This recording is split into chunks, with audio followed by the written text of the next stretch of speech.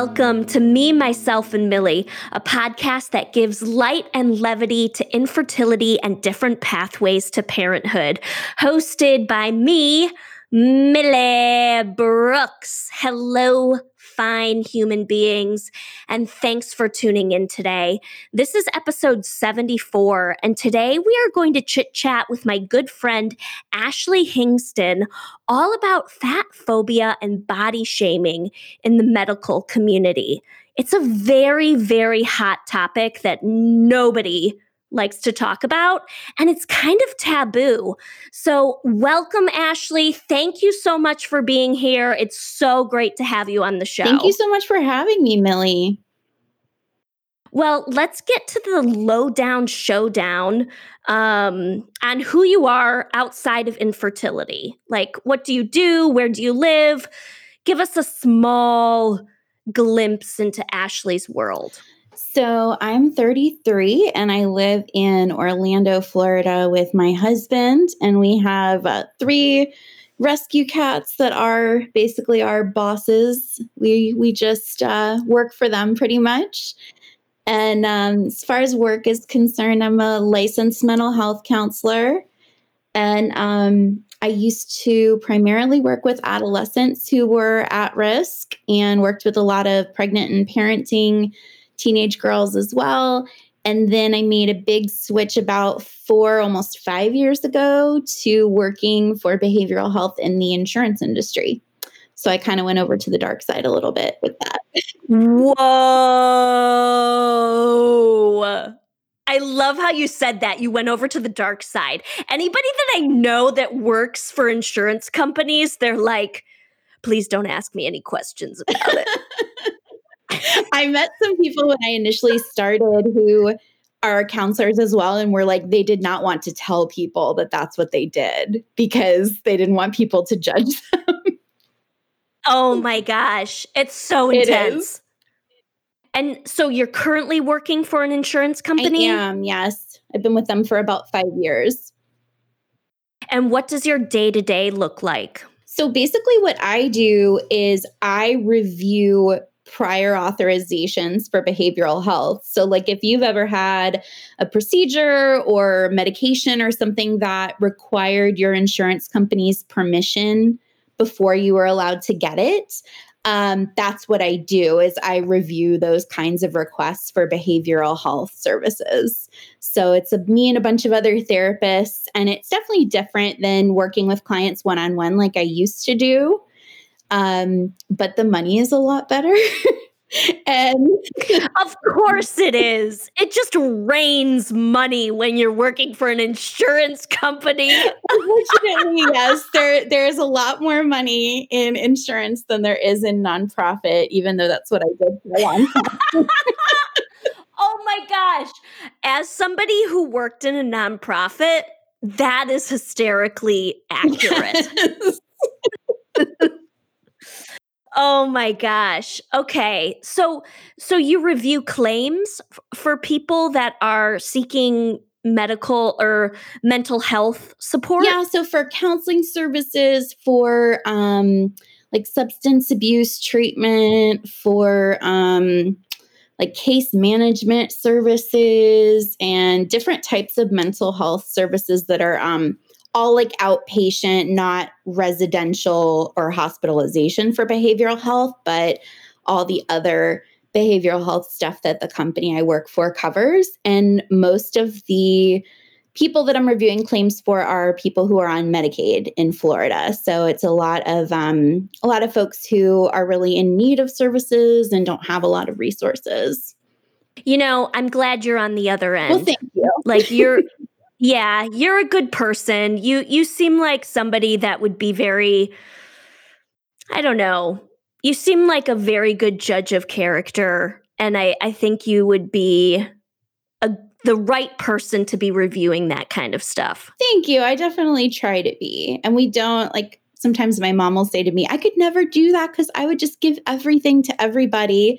And I was like, well, then you would have a hard time professionally. But I feel like we do err on the side of giving people what, the services and stuff like that. So we're not as evil as some people might think that we are. I didn't live Yeah. with myself. You're not twirling your mustaches Yeah, behind exactly. As I swim in my pool of money. Yeah. Yeah, you're just who is that? Like, Scrooge McDuck in it? He's like diving into piles of coins. I wish that were me. It's not quite that glamorous, but Oh, this is great. This is great.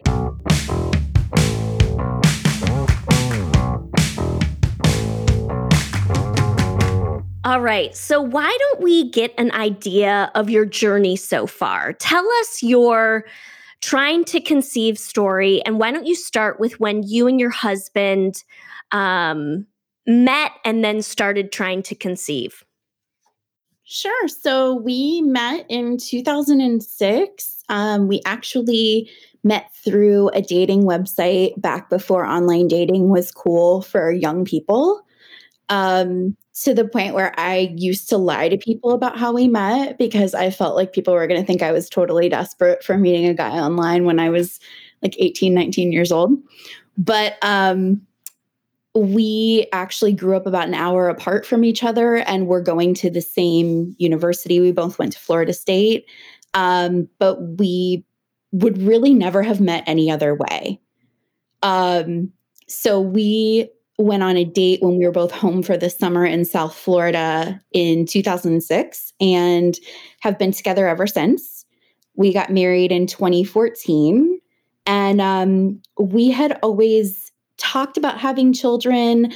That was always like a non-negotiable for me as I wanted to make sure that my husband wanted children. And he always said he wanted kids, but my husband's not the kind of guy who like sees children and is just so thrilled and wants to like play with everybody's children, but has always said he wants his, children of his own.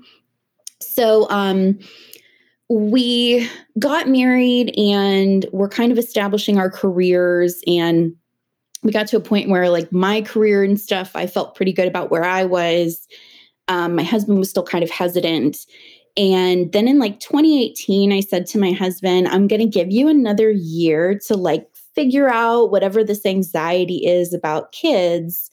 And then we're going to start trying. I'm going to get off birth control. So he said, okay. And in 2019, that's what we did.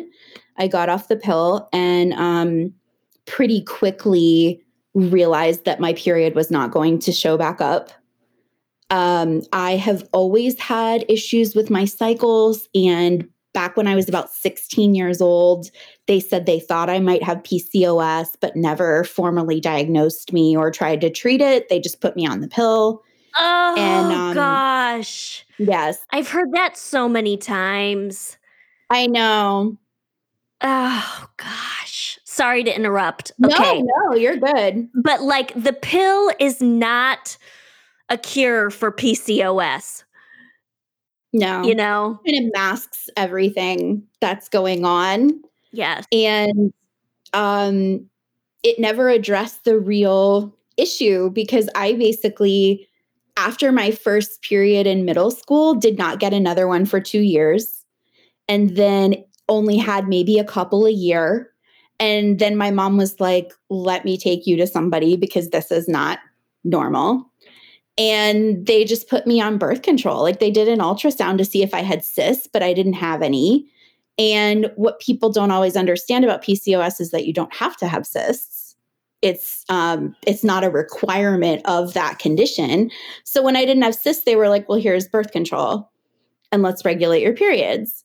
So I was on the pill for 16 years and my periods never came back. And so after about 6 weeks of not being on the pill anymore, I was like, I'm not waiting. Like some stuff online said like 3 months, wait 3 months. And I was like, oh, fuck 3 months. I'm not waiting that long. So I went to my OBGYN and said, what's up? Like I'm really concerned. I don't have any expectation that I'll ever have regular periods. What do I do? And they gave me progesterone pills. And basically what that does is triggers a withdrawal bleed, which is like a quote unquote period. And Progesterone. yes. Wow. Because I was always under the impression, like, again, I'm not a doctor, I'm just an infertility sleuth, but I was always under the impression that progesterone is the, like, don't get your period hormone. Right. And I guess what happens is they put you on these progesterone pills for 10 days and then they take you off, and it's the withdrawal from the progesterone that starts the bleeding. And then they call that a period. I see. Okay. Carry on. Sorry, I just had to like clarify that. No, I know it's kind of a weird thing, especially because a lot of folks who are doing infertility treatment are on progesterone after IVF or after, any kind of medicated cycle to help with a possible pregnancy. So you don't think of it that way. Right. Okay, so you got your period, and what happened after that? I reached out to my OBGYN's office, and they were like, that's great. Take a prenatal and see if you ovulate.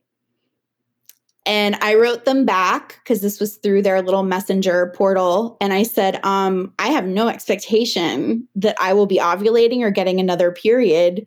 What do I do from here? Like, what happens if I never get another period? And I got zero response. Oh my gosh.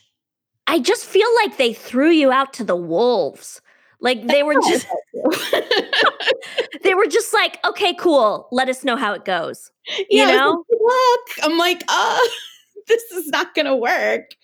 So I was like, okay, this is not going to work for me. And I had some friends who had gone through or were going through infertility, and some of them said, like, you should go see a reproductive endocrinologist. Like, forget this. Just go see somebody. And that's what I did. I just referred myself to one. So that was, at that point, how long had you been trying? Had you even been trying to conceive? Was it just a month, or what was that timeline? It had really only been like a couple of months since getting off the pill. And I had been trying at home, like taking ovulation tests and trying to like see if I could predict any kind of a surge, and sending pictures to a friend who was like, go feel your cervix. I'm like, I can't even find that thing. Like, do I turn right at the fuel station? Like, where do I go? I'm like, yeah, and people are like, it feels like the tip of your nose. That means nothing to me. No. It means absolutely nothing. And it turns out that I've now had 2 reproductive endocrinologists who have both told me that there is no possible way that I could feel my cervix because of how high up it is. So I was searching for nothing all of this time. All this time. I was like, no wonder I could never find it. I didn't know where it was. Oh man, that is some information. Right. That is a vital piece of information for somebody trying to conceive. It's like, you may not be able to find yours. So if you can't find it, don't worry about it. Oh. Okay, so you went to your first RE. What was that like? That was where some of the whole issues with BMI and where my size and things like that come into play, because the first RE, I met with her. I went to one appointment with her. She ordered tests. And I remember saying to my husband, I was like, I'm not sure this woman is going to be willing to work with me. I'm just kind of getting a vibe. And I was like, but let me just do these tests and like see what happens. And did all of her tests, did our first date with Wanda, my transvaginal ultrasound with her. And basically she sat me down on the second appointment and said, you have PCOS. My testosterone levels were high. Not a surprise. I was expecting her to say that. She prescribed me metformin, and she said, I don't have any reason to believe that you're ovulating on your own. So you would need at the very least to take medication in order to try and induce ovulation, but I'm not going to prescribe that to you. And I was like, why not? And she said that my BMI was over her requirement for treatment. She had like a specific number. I think it was like, I forget if it was 40 or 45, and was not willing to prescribe me anything until my BMI was at whatever level that was.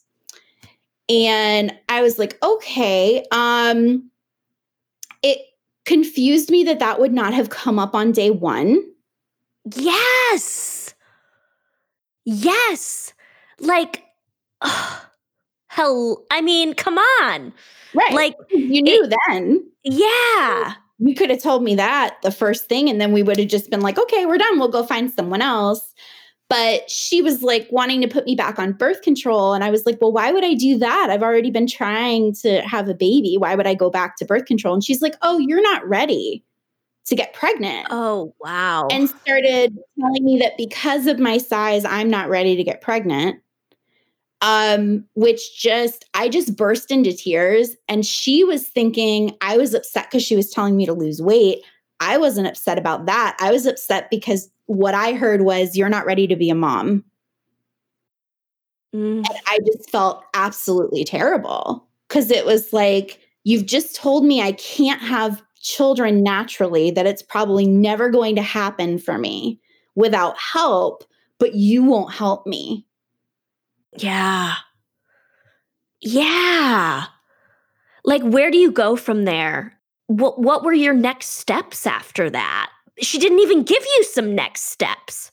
Not really. I mean, her thing was she was very particular about she had 2 specific diets that she was okay with people being on. I told her I wanted to see a registered dietitian. She told me that those were not effective. No. Yes. No. Now she's just wrong. Right. She was like, oh, those aren't effective. And I'm like, what do you mean? Like, I already had somebody's name. I was like ready to go. And she's like, no, those aren't effective. Only this diet and this diet. And I was like, I can't even eat half the stuff you're talking about on the diets that you're talking about. And I said, and I have an eating disorder. I've been in recovery for 10 years. And I was like, I'm not about to go back to doing the stuff that I used to do, because I'm in a much better place now with my body and my mental health, my physical health, than I was when I was doing all that. And I'm like, I'm not willing to do that. And she just still continued to say, like, these two diets, which had I researched all of it, and it's like, there's no scientific basis for why I should do either one of them. It's just basically what the fad diets of right now are. Oh my gosh. See, that's what I can't believe she's recommending that. Like, I'm already I've lost so much respect for her. Like, already I can't even trust her opinion or her judgment. Yeah, it was really ridiculous. And it was like, then she started saying that like she and people in her office had also been on these specific diets. And I'm looking at this woman and I'm like, you look like you eat bread. You know what I mean? Like, don't tell me, okay, maybe you did that for like a week or two, but like, girl, I know you eat bread. I know you do.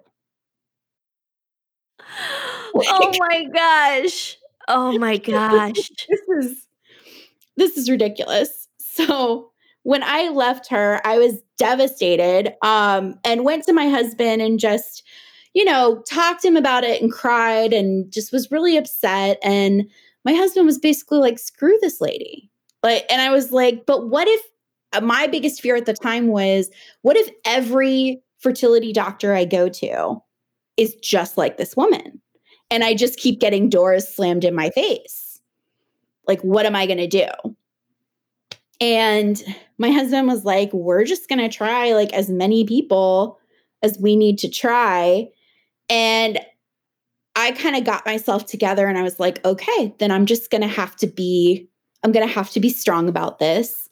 And the sad thing and I'm sure we'll go into it more, but the sad thing about being a person in a larger body and going to doctors is that I always feel when I go see somebody new, like I have to be prepared to fight with them. I feel like I've got to have my armor on, like I've got to come in there like, with my fists up, like I'm ready to do battle with you.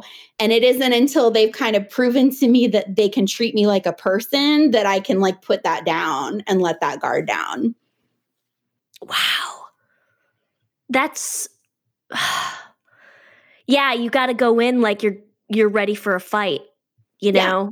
Because that's what history has shown you has what you've had to do that.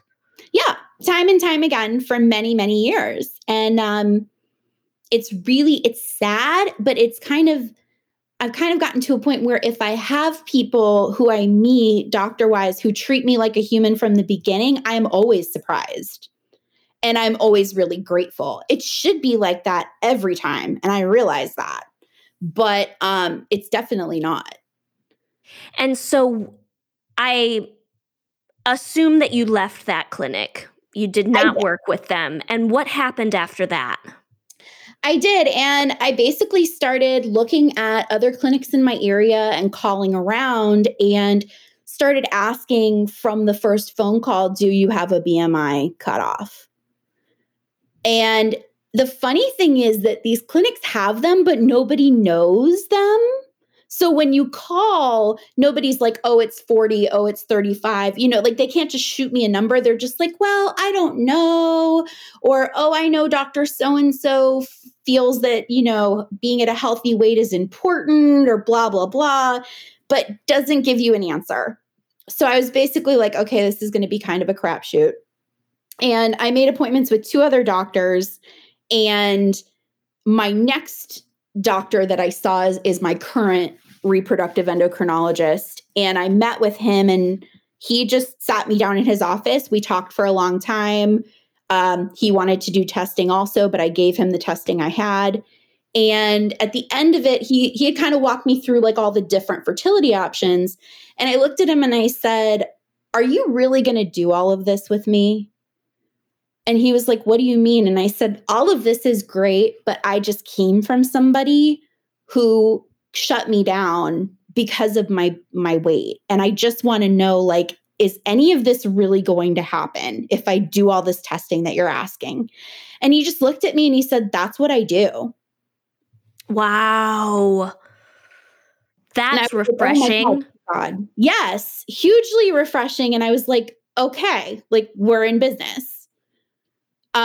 So I have been seeing him ever since. And we started out with letrozole. We did 6 medicated timed intercourse cycles. And I did have a pregnancy from one of them, but ended in an early miscarriage. And then we did 4 IUIs with him, which were not successful. And we are preparing to do IVF. So you feel good about who you're working with now? I do. He has always treated me like anybody else, and I appreciate that. I have no problem with, if a doctor wants to talk about nutrition or exercise or what have you, any kind of health stuff. But it's when people start putting their emotions and their biases into it, I have a problem with it. And his thing has just always been, he just treats me like any other patient. It's not an issue. They've never weighed me unless they needed to. Like my weight has never been a thing for them. And I greatly appreciate that because I've become more and more aware from people reaching out to me that is not always the case. And I know for me, it wasn't initially the case. So they've been great. When you say that doctors are putting their own biases on you from the get-go, what does that look like? I've had doctors make really inappropriate comments for many, many years. Like I remember my first OBGYN telling me that my body made her sad. Oh my God. Yeah. And I was like 16. So, when you're like, that would hurt at any age, but like, especially as a teenager, you're like, well, shit. Oh my God, Ashley. And I was not like at the point at this stage of life, like I'm a larger person. I use the word fat to describe myself because I don't feel that's a negative term. I'm a plus size woman, but at 16, I was probably still shopping at the Gap. I was probably like a size 14 or something like that. I was your average woman. I wasn't thin, but I was just like, it's it's amazing how people will stigmatize people in larger bodies and act like something is wrong with you. So even from childhood, it was like something is wrong with you. Mm, And nobody mm. ever and meanwhile, all that time, I've had an eating disorder since I was 9 years old. Nobody ever asked me like about my eating habits or about my mental health or about any of that stuff. So it's like people just made comments like that. And And it got oh, sorry, go ahead. yeah, no, go ahead. I mean, I think you're onto something really important here, that the delicacy of what happens after these comments are made and after the patient leaves the office, and what they end up doing to their bodies can be so detrimental. I mean, I remember listening to another infertility podcast, where it was actually Big Fat Negative, which is a big infertility podcast in the UK, and the Foxes she was describing the crash diet that she had to go on to reach this certain BMI. Mhm. And the crash diet did not sound like it was a good idea. No. Diets don't work as far as like science and stuff has found. Like the failure rate is pretty high, but it's sad how many even doctors will support you going on diets like that. I can't tell you how many doctors I've had who have advocated for fad diets. Some of them I've done because the doctor told me to do it. One doctor I went to in the past signed me up for some kind of hospital program without my consent for some kind of liquid diet just because of my size. So a lot of doctors will like support you in doing stuff that is not healthy. Wow. Wow. That's just wild to me. It's just wild. I mean, like not giving your patients any sort of helpful, healthy resources. Nope. That feels like it's part of the problem. It absolutely is. And I think, I think a lot of that comes from the way that society in general feels about fat people and larger people. It's not, it's seen as like you chose to be this way, you're unhealthy, you're doing this to yourself. Like you don't know why somebody is a larger person. And people think that when they look at me or they look at a larger person, they know what I eat or they know what I do or how I exercise. And it's so interesting because there's so many people I know who are bigger people who run marathons, who train for Ironman, who eat better than some of my thinner friends. Like it really just depends on the person, just like it would be for a thin person. You can't just assume by looking at someone. But everybody just, a lot of people just kind of assume that if you're a larger person, it's like, oh, you're doing something wrong and this is your fault. And we're going to shame you into doing what we think is the right thing. But that doesn't work for anybody. Science has proven that. It actually leads to people gaining more weight. Weight shaming leads to weight gain. And also, people will not get the help that they need and stop going to doctors. I love that. Weight shaming leads to weight gaining. That's so powerful, Ashley.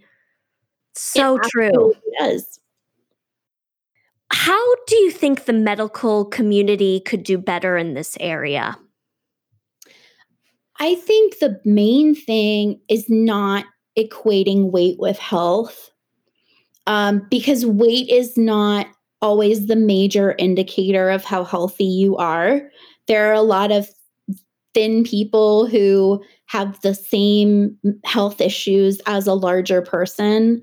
There's no medical condition that I'm aware of that is exclusive only to larger people.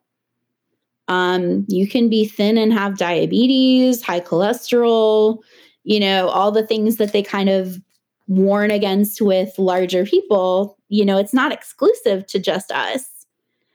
So I think, making weight like this sole determinant of health is a big thing. And also, I feel like BMI has just got to go. There has to be a better way, because BMI is a math equation from the 19th century. And don't quote me on this, but I heard a rumor that the BMI situation was developed by insurance companies. That would not surprise me if that was true. But what I was actually reading. So don't, listeners, please don't quote me, but I it's just something I've heard. I actually looked it up last night because I was kind of writing down notes for talking to you. And one of the things they found was that it was actually designed in the 19th century by a mathematician from Belgium. And he was helping the government determine obesity rates so that they could figure out how to allocate resources. Wow. That's literally what I found. So I'm like, okay, wow. So it's from some guy in the 1800s who was trying to help the government out, and he's not a doctor. And we're still mathematician from Belgium. Yep. And we're still using it. Oh my gosh. So a story that I heard along the same lines with this is that a lot of so when we originally were talking about this issue, Ashley, I was sharing on Instagram that I was anticipating some fat shaming from my OBGYN regarding the weight that I had gained during my pregnancy. And this wasn't like hysterical fantasy thinking. It was based off of knowing that a few people who were in my network had gotten this type of feedback from their OBGYNs. And, they're just like pointing to a chart and where you land on the chart in terms of your growth, which is so... It's a whole other episode, like where you land on a fucking chart. But I was sharing this news with another friend, and she was telling me that a lot of those charts, a lot of that data that they compare your weight to is historically only taken from white people, white women. And that made me furious. I mean, I was just like flipping tables, like how you cannot pigeonhole people from different ethnicities into a white statistic. No. It made me so mad. But does that make sense to you? Like, am I spewing fire here just for shits and giggles? No, that totally makes sense. And it's ridiculous that we would compare people like that at all and have a chart for pregnant women. Why, first of all, why would I care what I weigh compared to what Susie down the street weighs with her pregnancy? And how does that impact the health of my baby, the health, my personal health, like as far as where I land on a piece of paper? Like that just doesn't make any sense. Yeah, totally. So if somebody's listening to this episode that has come up against some of this stuff when going to a fertility clinic, when dealing with their OBGYN, what types of suggestions do you have for them? I would definitely say, and normally I hate this phrase in the infertility community, but in this case, I think it's warranted, is not to give up.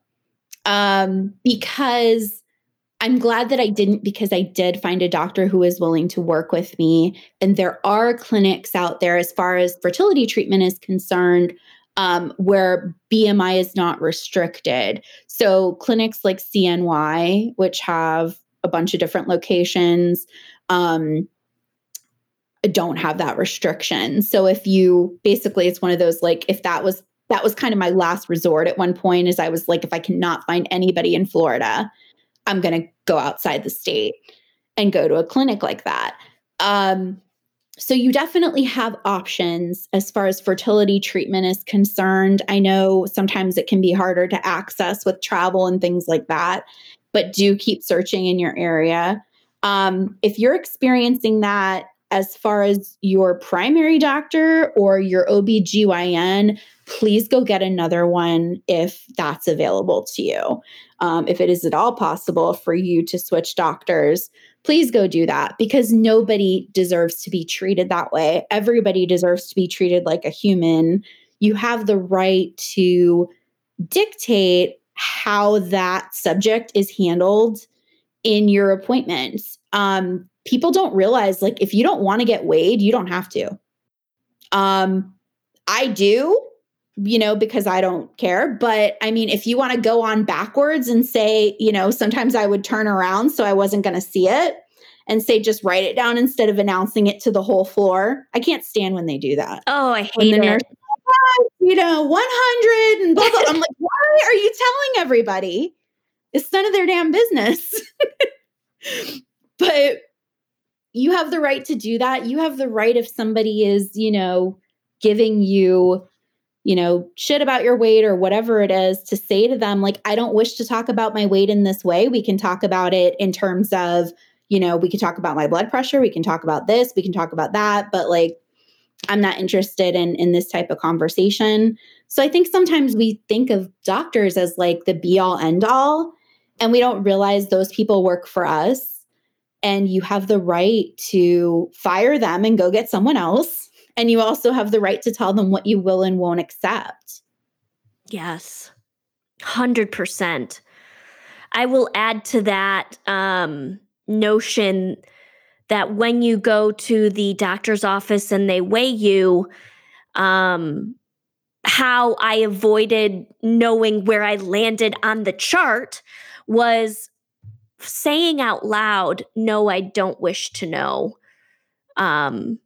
where I'd land next to the weight chart for pregnancy. And I think you're absolutely right. Like, just telling the doctor the information that is helpful and what's not helpful. Absolutely.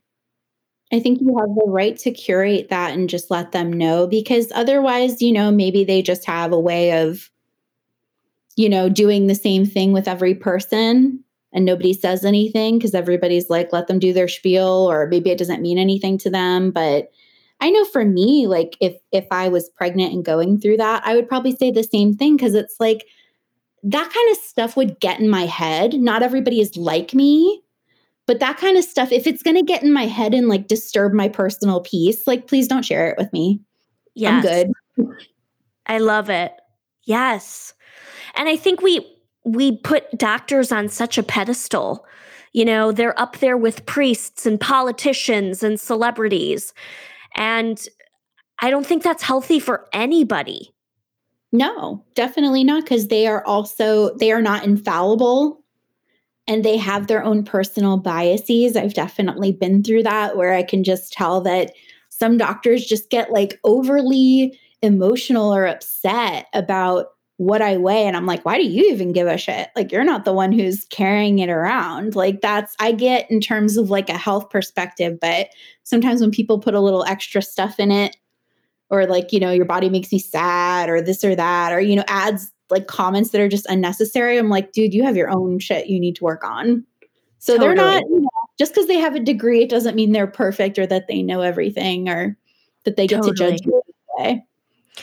Anything you wish you knew before you started down this trying to conceive journey? Yeah,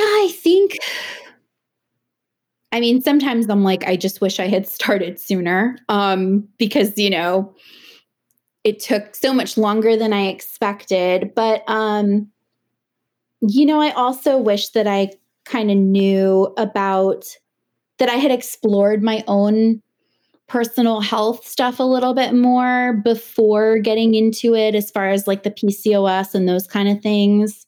And some of that I don't think was my fault, but because I had asked questions like in my 20s, like 10 years ago, I had asked about, can I get tested to see if I'm fertile? Like I just kind of like asked these questions, and doctors were kind of like laughing at me. They were like, "Oh, we're not even going to bother with that." So it's like I kind of wish that I had known there was something going on. I wish I had pushed for that more and advocated for that more and explored it. To kind of get to the bottom of it.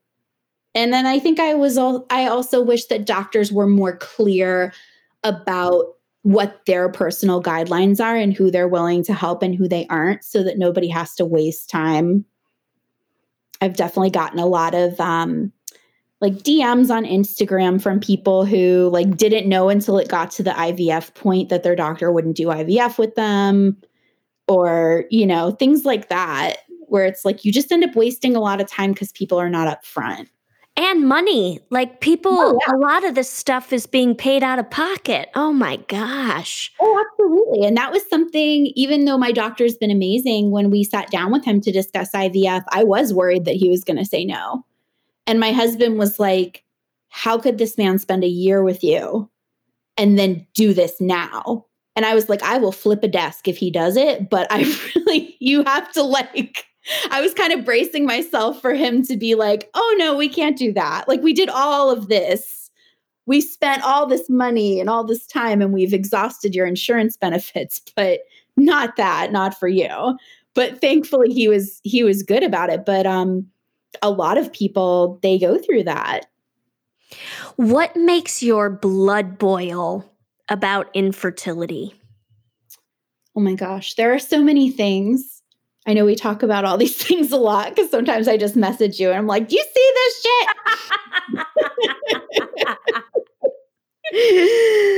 I love it. And I love it because I'm typically thinking the same thing. Yes. We're very simpatico in that way. Yes. But I think one of them, though, and I touched on this a little bit earlier, is that we don't talk about fertility until it's a problem. And I wish that we talked about it sooner. And I wish that we were testing hormones sooner and looking at AMH and just figuring out like that women knew how much time do you have and like what is your situation before it becomes like a life crisis. Wow. That is so powerful. Nobody has ever said that before, Ashley. I think that is so powerful. Like owning your fertility before you want to have a child or not. Absolutely. Or not. But everything up to this point is always about don't get pregnant. If you look at him the wrong way, if you do this, if you do that, you'll get pregnant. And then you think all your life, well, if I just get off the pill, the minute I get off the pill, I'm going to get pregnant. And you don't. And in all these years, I've been saying to doctors, asking, can I get tested for fertility? Everybody tells me no. When I'm saying to them, I've had all these issues with my periods, even on birth control, I'm not getting periods. I'm kind of worried about this. And everybody's blowing me off.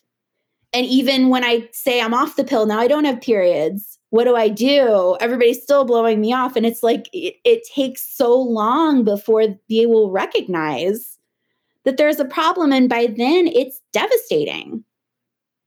So I wish we did that sooner because you get to a point where you're suffering going through this. And what if some people could be spared that, or at least have information up front or years ahead of time? And by that time, I'm sure the clock has just started to feel like it's even going faster too. Because a lot of people don't even wait 6 months to a year, 6 months to a year, then come and see us. And by that point, you could have gotten a year older. And things just we all know that age is a big factor in fertility, and wow. Yeah. I couldn't agree more. Well, how can people find you and connect with you and follow your story, Ashley?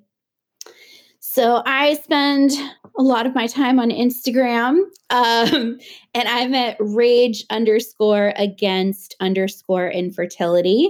And please feel free to follow me and DM me, and we can follow each other's journeys and support each other, because I think that community has just been invaluable to me. Well, thanks so much for joining us today, and we'll be thinking about you as you start your IVF journey in the new year. Thank you. All right, ciao.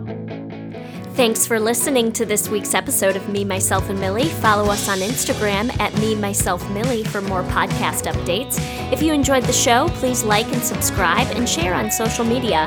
A special thanks to my husband, Rowan Brooks, for technical support, and Cal Reichenbach, who did all the music you heard in this episode. You can check him out at calzonemusic.com. Thanks, cutie bombs, and see you next week.